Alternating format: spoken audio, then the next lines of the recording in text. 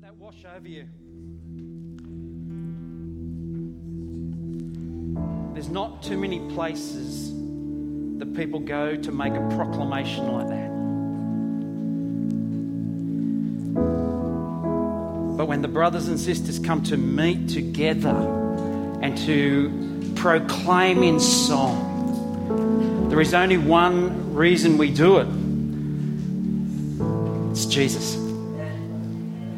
And that's why we sing. That's why we proclaim what we do.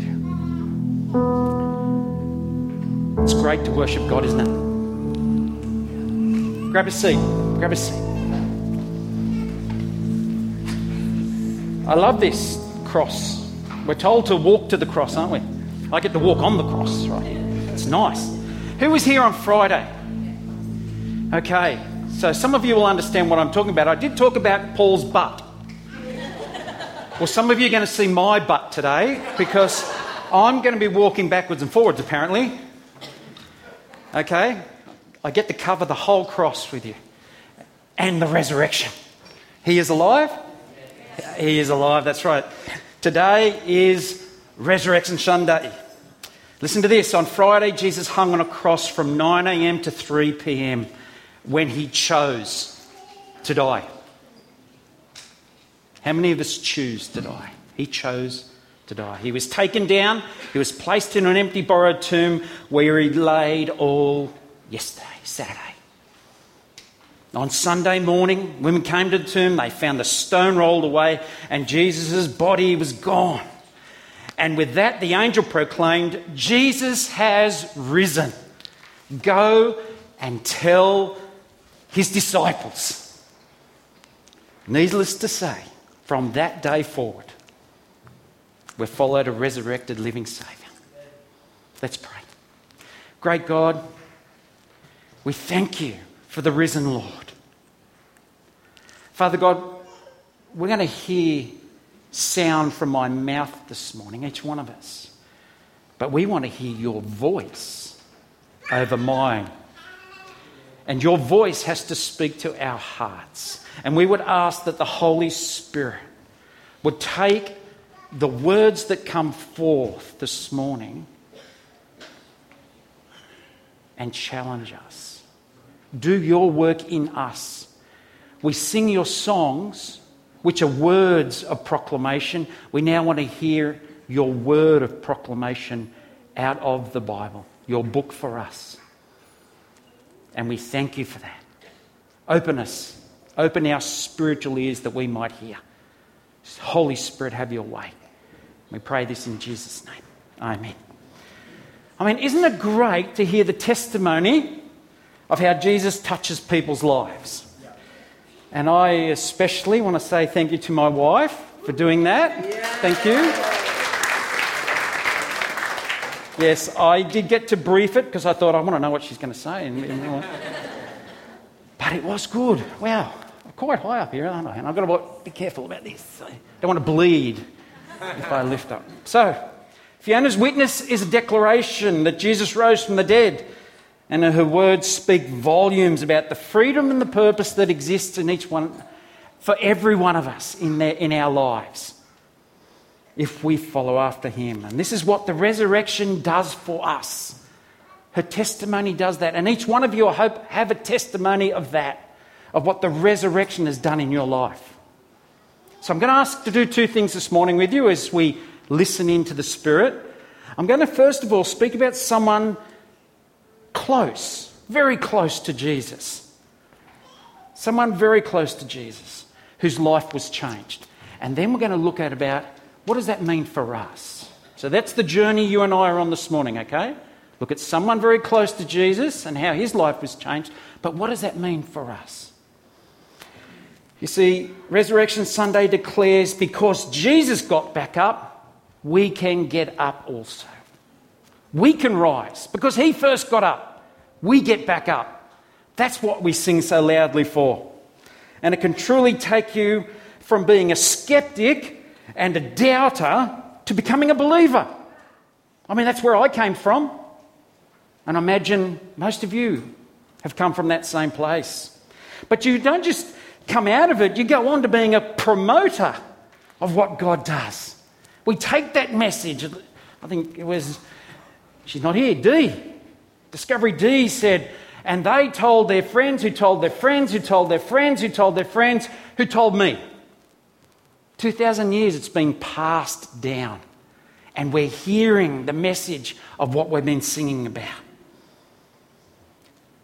I want to show you what I mean by this, how it can change. I want to look at someone who had first-hand experience of this reality. If anyone's going to know the truth about Jesus and whether he died and rose again, it would have to be someone who knew him pretty well, wouldn't you say?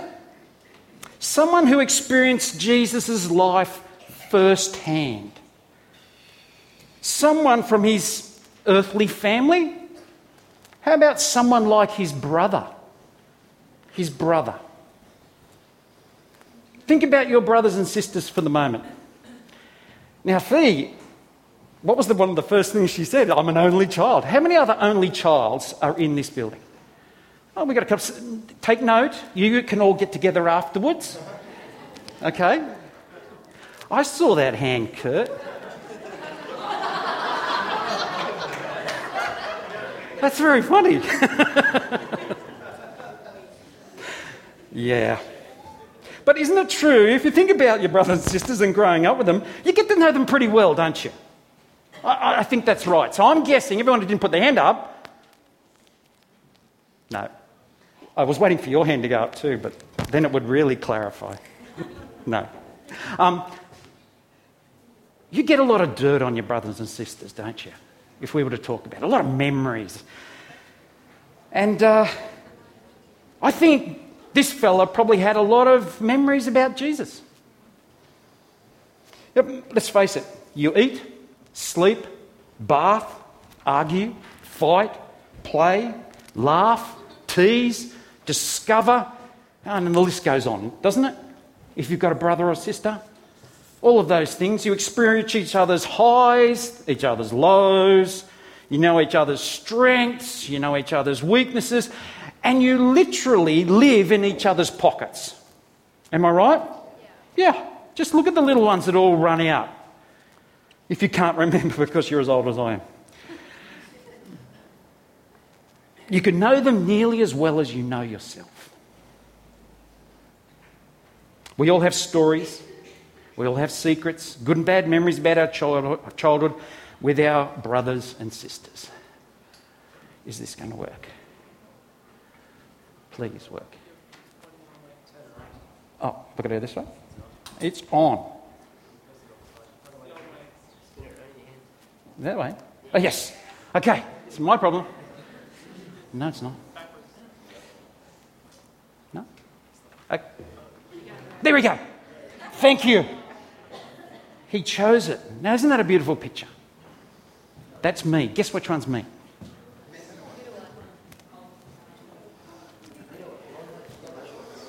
Yeah, look at that, eh? So as you can see, I'm one of three boys. I've got a little pointer thing here, haven't I? Right there. I'm the little dark guy in the middle, with the little weedy, white-headed, skinny ones on the outside. I'm the middle child. Okay? Hand up, middle childs.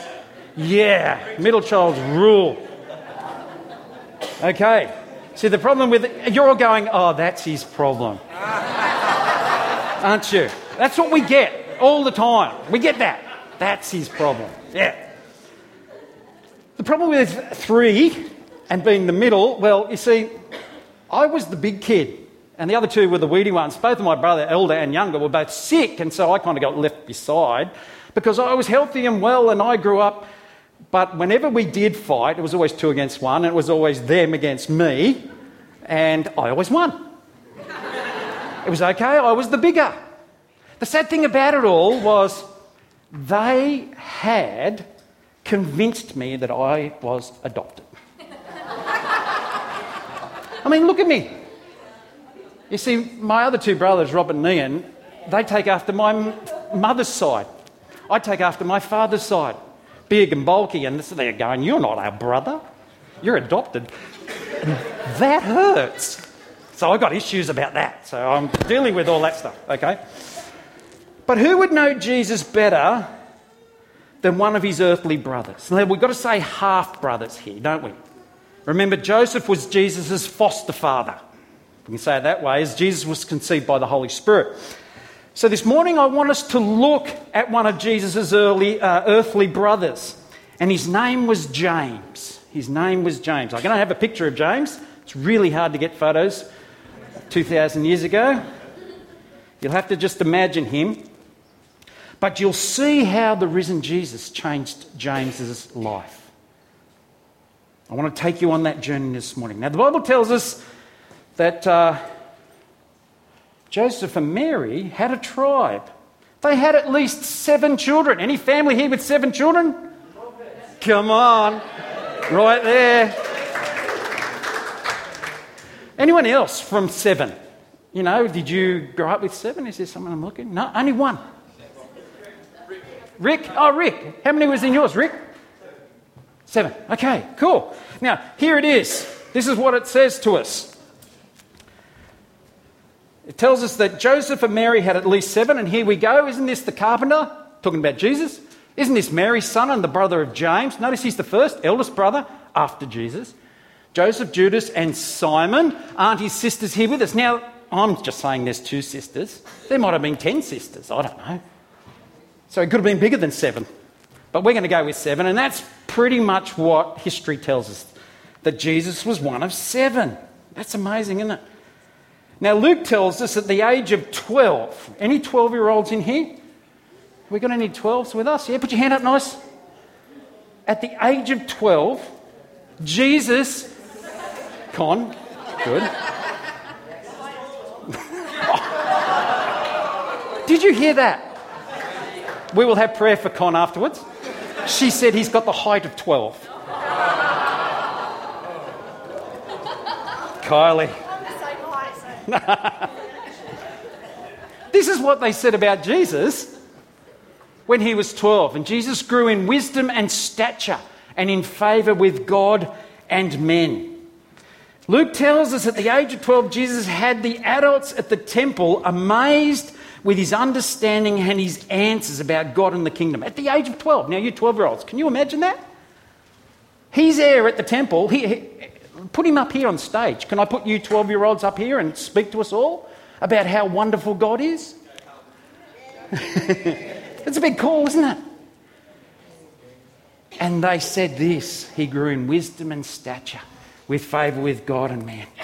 Now, if Jesus was 12, and this is what the adults were saying about him, what were his brothers and sisters saying? How would you like that said about your brother?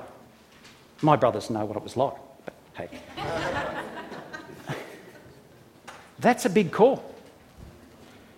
That's a big call. I think it was pretty clear to them, these brothers and sisters, that he was not like them. He was different. Now, we know that Jesus didn't start his ministry until he was about 30. Luke 3 tells us that. So he's got 30 years of living at home. There's not much mentioned about his father, Joseph, after he turns 12 in the Bible. So history tells us that maybe his father had passed on. So from just after 12, Jesus has to, as the elder brother, take over the running of the family business, carpenter, looking after mum and his brothers and sisters. Big call. Big call. So there was a good length of time for his brothers and sisters to get to know him. And I wonder what it was like to be Jesus' brother or sister. Is your head clicking over? Are you thinking up scenarios of what you did with your brothers and sisters and how that relates to Jesus? It's interesting as the Gospels unfold, it doesn't take long before you start to see that his brothers and sisters were a little put out and sceptical about their older brother, Jesus. You get this feeling that by the time Jesus is travelling around the country, speaking about God's kingdom, his brothers were a little embarrassed with him. Look at this. Jesus went around in Galilee, purposely staying away from Judea because the Jews that were waiting to take his life. But when the Jewish Feast of the Tabernacles was near, Jesus' brother said to him, you ought to leave here and go to Judea so that the disciples may see the miracles you do. No one who wants to become a public figure acts in secret. Since you're doing these things, show yourself to the world. And then he says this, for even his own brothers did not believe in him. How are you feeling? You got brothers and sisters that do that to you? It was as if they were mocking him. They didn't believe who he said he was. In fact, Jesus himself said his brothers and sisters were his biggest critics. Mark 6:1-4. Jesus left there and he went to his hometown accompanied by his disciples. And when the Sabbath came, he began to teach in the synagogues. Many who heard him were amazed. Where did this man get these teachings? They asked. What's this wisdom that he's been given him that even he does miracles? Isn't this the carpenter? Isn't this Mary's son and his brother of James and Joseph and Judas and Simon? Aren't his sisters here with us? And they took offence at him. Jesus said to them, and look at it, only in his hometown and among his relatives and in his own house is a prophet without honour. The rest of the world, they're all up on it. They're walking with me, they're understanding what I'm saying, doing, experiencing. But when I get to my own home, I'm without honour. His own brothers and sisters did not respect him. Maybe that's why when Jesus was talking with people inside a house and he was told that his mother and brothers were outside, he responded this way. Now, Jesus' mothers and brothers, they came to see him, but they were not able to get near him because of the crowd. Someone told him, your mother and brothers are standing outside waiting to see you. And how did he reply? My mother and brothers are those who hear God's word and put it into practice. See, he wants people who respond to the word of God. Now, this word that he's talking about would have been the Old Testament. They didn't have the new one, and they're writing it as he's doing it, aren't they? Those who know the commands of God, those who touch base with their God, who hear God's word and put it into practice. How would you feel if your brother was walking around the countryside saying things like this? I am the way, the truth, and the life. No one comes to the Father but by me. Big call, brother. I am the living bread that came down from heaven. If anyone eats of this bread, they will live forever. Big call, brother. I am the light of the world. Whoever follows me will never walk in darkness, but will have the light of life. Wow, I want that, but that's a big call, brother. I am the good shepherd, and the good shepherd lays down his life for his sheep. I am the resurrection and the life. Whoever believes in me will live, even though they die. And whoever lives and believes in me will never die. Do you believe this? Big call, brother. They're very strong statements. What would you do? What would you think if your brother was saying these things? But then something happens. Something shifts. Something changes for those in his family, and particularly for James. And it all occurred after Jesus went to that terrible death on the cross, being crucified and laid in a tomb. Where do you find his family after his death? That's the question. Where do you find them? Well, the first reference to them is in the upper room with the disciples, waiting for the Holy Spirit to be sent. Have a look at this. When they arrived, they went upstairs to the room where they were staying. Those present were Peter, John, James. That's not James the brother, that's the brother of Andrew. There was Philip and Thomas and Bartholomew and Matthew and James, son of Alphaeus. That's not the brother James, that's another James. And there was Simon the Zealot and Judas, son of James. That's not that James, because that's Judas's son. James is a popular name, isn't it? And that's my middle name, by the way. Kenneth James Woolley. When I'm in trouble, that's what I get called. It's a family trait, I think. They all joined together constantly in prayer, along with who? Along with the women and Mary, the mother of Jesus, and his, what's the word? Brothers. After his death, and after he rose again, where do you find the brothers now? In the upper room.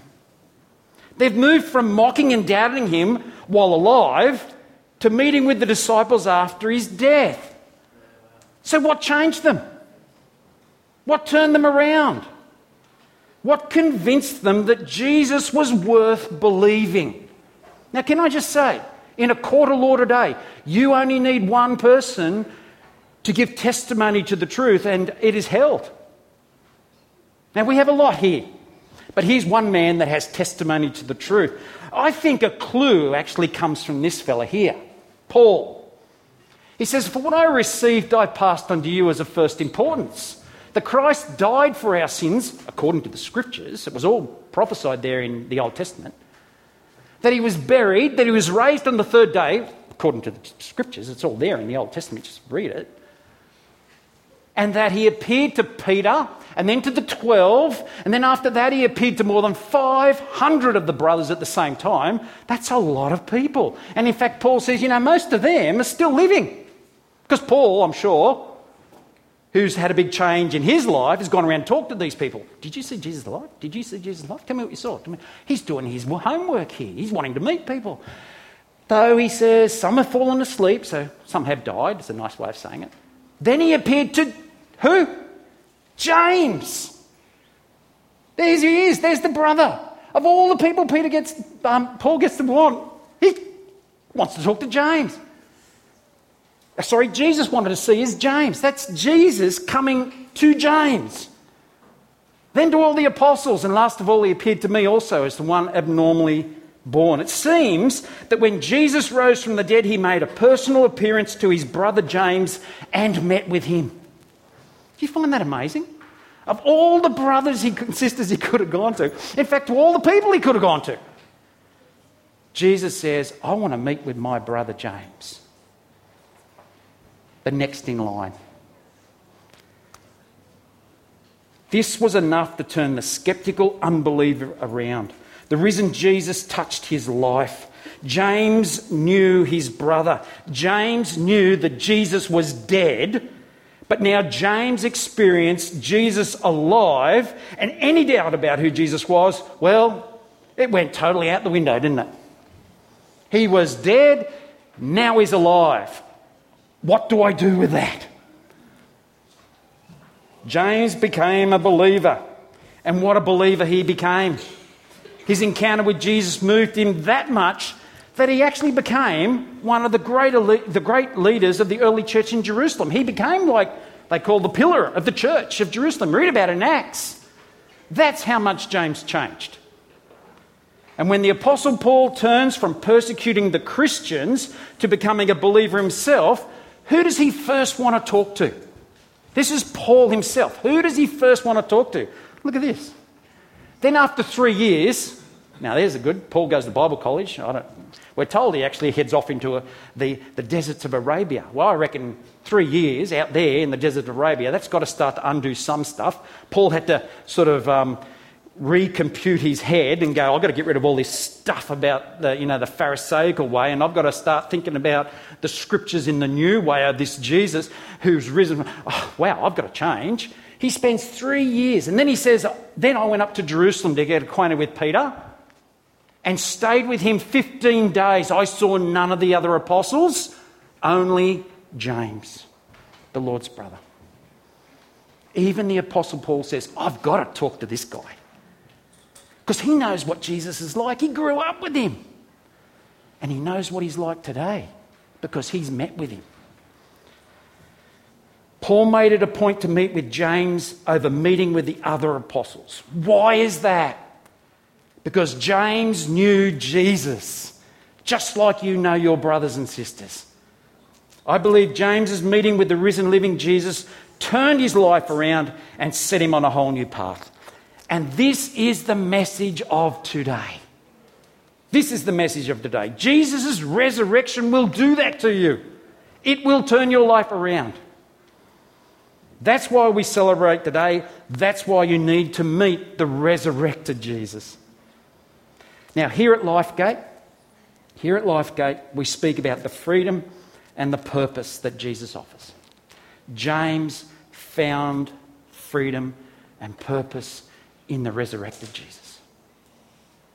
That's the truth of God's word to us today. You see, before James met the risen Jesus, he was bound by his past. His family childhood, his upbringing held him back from knowing the real Jesus. He had his preconceived ideas of who Jesus was, and he was stuck in it. There's nothing worse than being stuck in the past, is there? You heard Fee's testimony.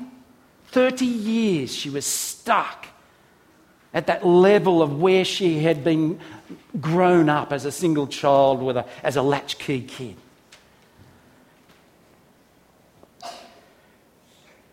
James had these preconceived ideas until he stood before Jesus, who he'd seen die on the cross and now raised to life. Wow. And for many of us, I hope it's just as true in your lives today. Because, you see, we're a bit like James. Our past can hold us back from knowing the freedom and purpose that the risen Jesus can bring us. And if you don't know the risen Jesus alive today, you need to speak to someone before you leave this building. I need to say that to you. You need to be touched like James was touched. Now, that's the person who had his life changed. What do we do with that? Where do we go with that? Give me a couple more minutes and I'm going to show you. You see, over the last couple of weeks, we've been looking at roadblocks, haven't we, to moving forward? And today, like James, our past can be something that can hold us back. Negative experiences and incidents, events and circumstances that happened in our past can be like chains around our necks today. Now, you've been sitting a while. I'm going to give you a little bit of time to shuffle in your seat. We're going to watch a little video, okay?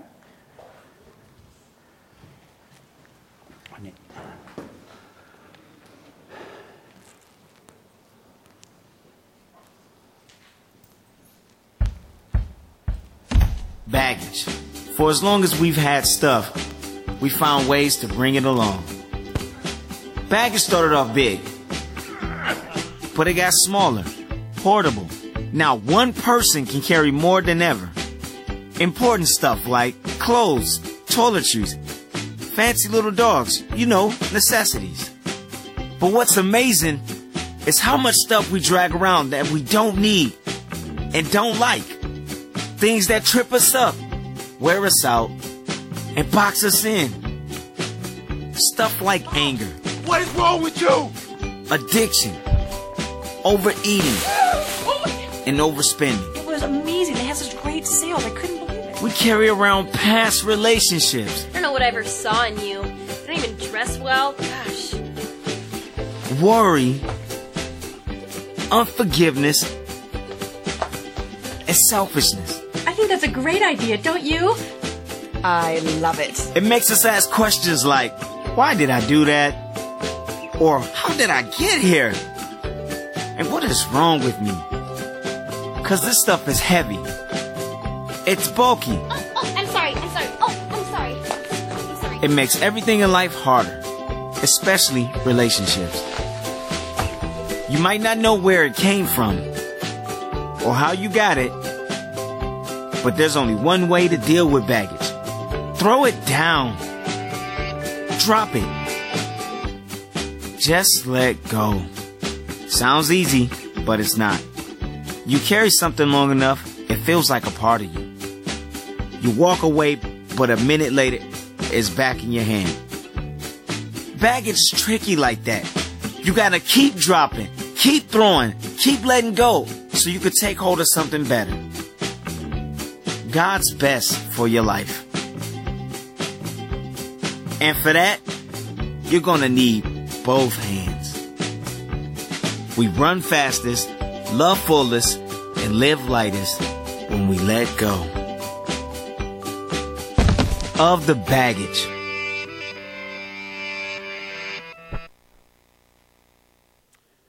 Can you relate to that?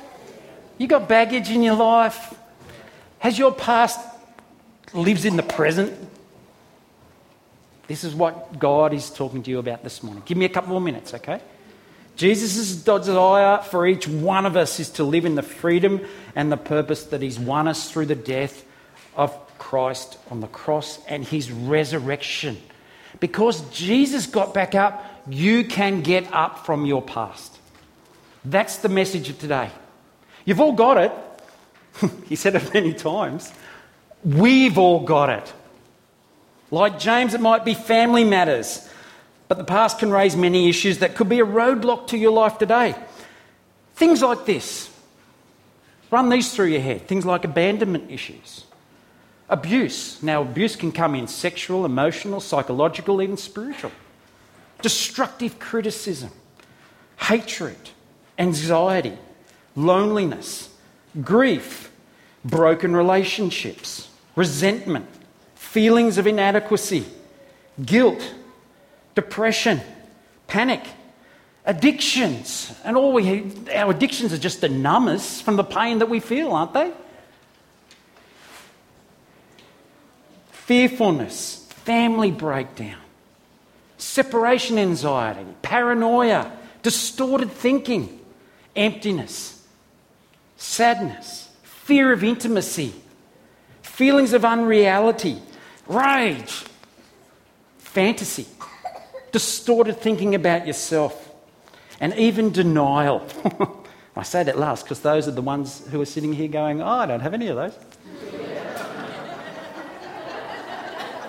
It's true, isn't it?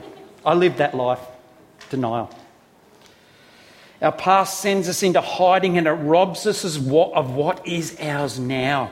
And when we try to hide from our past, we cannot get any help for our own needs and our brokenness. And we're blocked from receiving the freedom that Jesus has offered us. You know, Jesus rose from the dead, showing each one of us that we can also rise from those death words that were said over you. Rise from those death actions that were done to you. Rise from those death feelings that hold you back from where God wants to take you. They're the chains. There's no freedom in chains of past. You've got to break those in Jesus' name. Your past that keeps you bound in the daily grave. The daily grave. I'd love to say now, put up your hand if that sounds like you don't. You know, because the Spirit's asking you. The Spirit is actually telling you, that's you. You let Him talk to you, okay? Have a look at this wonderful verse here. Oh, it's up. If the Spirit of Him who raised Jesus from the dead, that's the Holy Spirit, if the Holy Spirit of Him, Jesus who raised Him from the dead, dwells in you, He who raised Christ from the dead will also give life to your mortal bodies through His Spirit who dwells in you. How did Jesus get back up from the grave? The Holy Spirit got Him back to life. That's the same Spirit that lives in you. Now that's a lot of power. That is God the Holy Spirit in you. You have no way of, or you can say it, but you have no recourse to say it. My past is too hard. I'm not being trivial about this. It could be absolutely terrible. But it's not bigger than God. It is not bigger than God. It will chain you up. It will hold you down if you do not deal with it. And God does not want that. He wants freedom in your life. He wants to give you the purpose you were destined for. We must let God deal with the past if we're to live in the present. We cannot let our past hold secrets that create sickness of the soul. These roadblocks must be smashed. And we believe that the way out of this is to first of all get real. Now, getting real means being honest, doesn't it? That means acknowledging that something is blocking you from moving forward. And when that is acknowledged, you can then take action and move. To do this, you'll need not be alone. You need not be alone. You may need people around you to help you in that journey. Maybe you will need to talk to a counsellor, someone who has the tools to help you dig out of that deep hole. Maybe you need prayer ministry to come over you and pray over you. Maybe you need a life group, a band of brothers and sisters of caring, gentle people who will walk with you through it. Maybe you need a mentor to hold you accountable so you don't go back there. And of course, you need the Holy Spirit. God is the one who wants you whole. He will provide all you need as you get real and take action to smash down those roadblocks that have held you back from the freedom He has for you. It's great to sing songs, to praise God on Sunday. But how is your week? How is your Monday and your Tuesday and your Wednesday? I personally have had to smash roadblocks from my own past. With the strength of the Holy Spirit, I fight against them. And then the problem is they keep cropping up over and over. It's like that video. Where does that come from? I put it down, I turn around, it's there again. You know, I'll be quite honest with you. With my own family upbringing, through my relationship with my father, who I love. Let me tell you, I love my dad. He's 83, still alive. We have a great relationship. But I tell you what, I fight daily against the excessive need for approval and my fear of failure. My dad's a perfectionist. And as a child, I struggled under that. I'm constantly seeking approval and my fear of failure.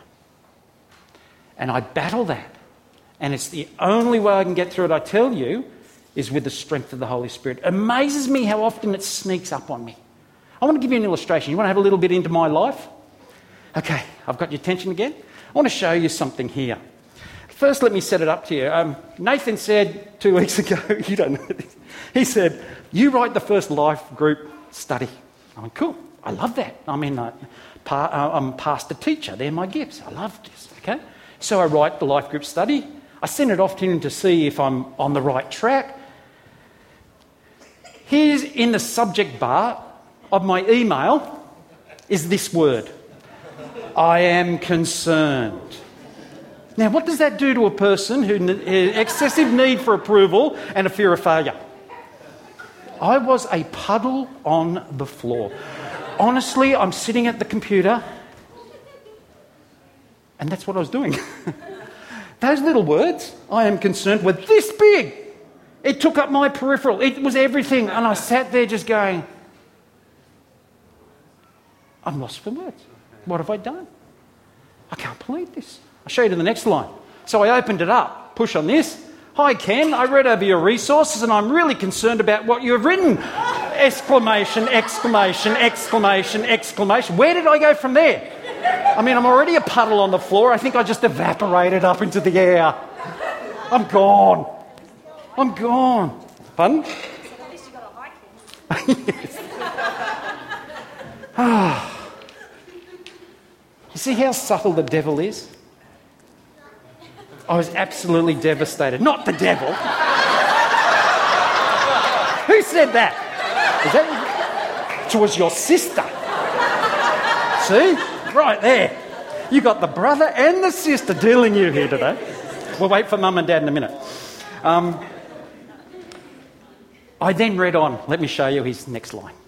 I am concerned that everyone is going to think that you're a legend. You have to take it back off him now. But why should I be worried about an email like that? That's positive. But what did I do with it? You see where I went with that? I'll show you. I replied with this. You got me. I read your first line of your email and my heart sank and I instantly died inside. I couldn't take my eyes off it. Wow. How could it be so wrong? That's the study I just did. What has happened? I was gutted. Then I read on. You completely played into my insecurity, I wrote. You played into my past. And he didn't, well, he might know this. And you got me. Well done, I said. Well done. Now that I've pulled myself together, I'm thinking, how could I think that the Holy Spirit had got it all so wrong? Because, I mean, I want the Spirit to lead me in putting these studies together, not me. I've got good words, but they're not as good as his. I want his words to be the study that you all get to do. He never does let me down. My false self had me. See what I wrote there? My false self got me. You see, my false self is the things that says, you're a mistake. You're a failure. You're hopeless. Those are the words that were said to me in the playground. Those are the words that I perceived my father saying to me because I wasn't perfect. But you know what? I make mistakes, but I'm not a mistake. Can you hear that, everybody? Because it applies to you just as much. We are not perfect. We make mistakes, but you are not a mistake. My false self from my past rose up and brought great fear upon me. It was so quick. And this is the danger. I could have just justified this by being angry. I mean, he wrote that to me. How dare he? I'm going to get on the phone right now and have a talk to him. And then, no, I won't get on the phone. But next week I'm sitting in church and I'm sitting here and anyone want to come out for prayer? And I'm going, I need to go out for prayer. I've got anger and resentment against him. So I go forward and I have prayer. And you know what God says? I don't want your prayer for you over anger. And I don't want the prayer over resentment. I want the prayer over you not dealing with you thinking you're a mistake. That's the root of my anger. That's the root of me thinking that way. Not that I'm angry. So often we come for the wrong prayer. We're not dealing with the past that generates the emotion. That's what we have to deal with. So what is it that's in your past? Words and actions that have wounded me from a young age have been my roadblocks and they've stopped me from moving forward. And for that moment, I took my eyes off God's promises and I melted on the ground. You see, this is how it happened. In the busyness of the day, I'd forgotten to claim the very words of God. Those words of my Heavenly Father that are in my life, which tell me to live in the victory and the freedom that I have. And it came upon me like that. And I was down and I was out. That's how subtle the devil can be. He knows your weaknesses and he'll get those darts in under the armour and he'll take you out. That's why you need to be in the Word. Paul says this, it is for freedom that Christ has set you free. Stand firm then.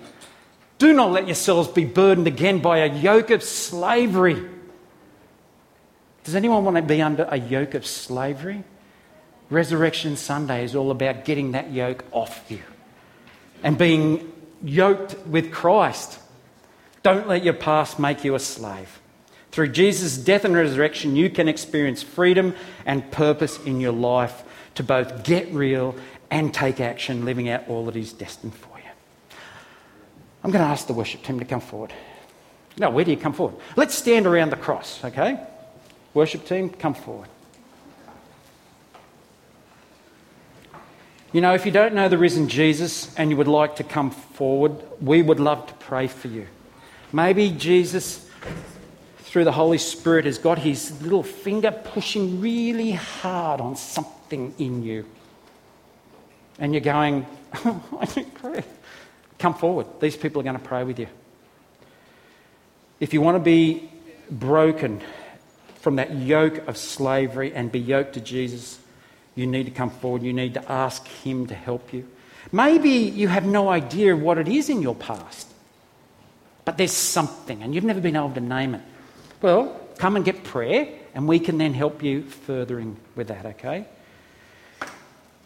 If the Bible tells any story at all, it is the story of God who frees us from enslavement to the past. That's the story. Let me pray. Great God, we thank you for this day.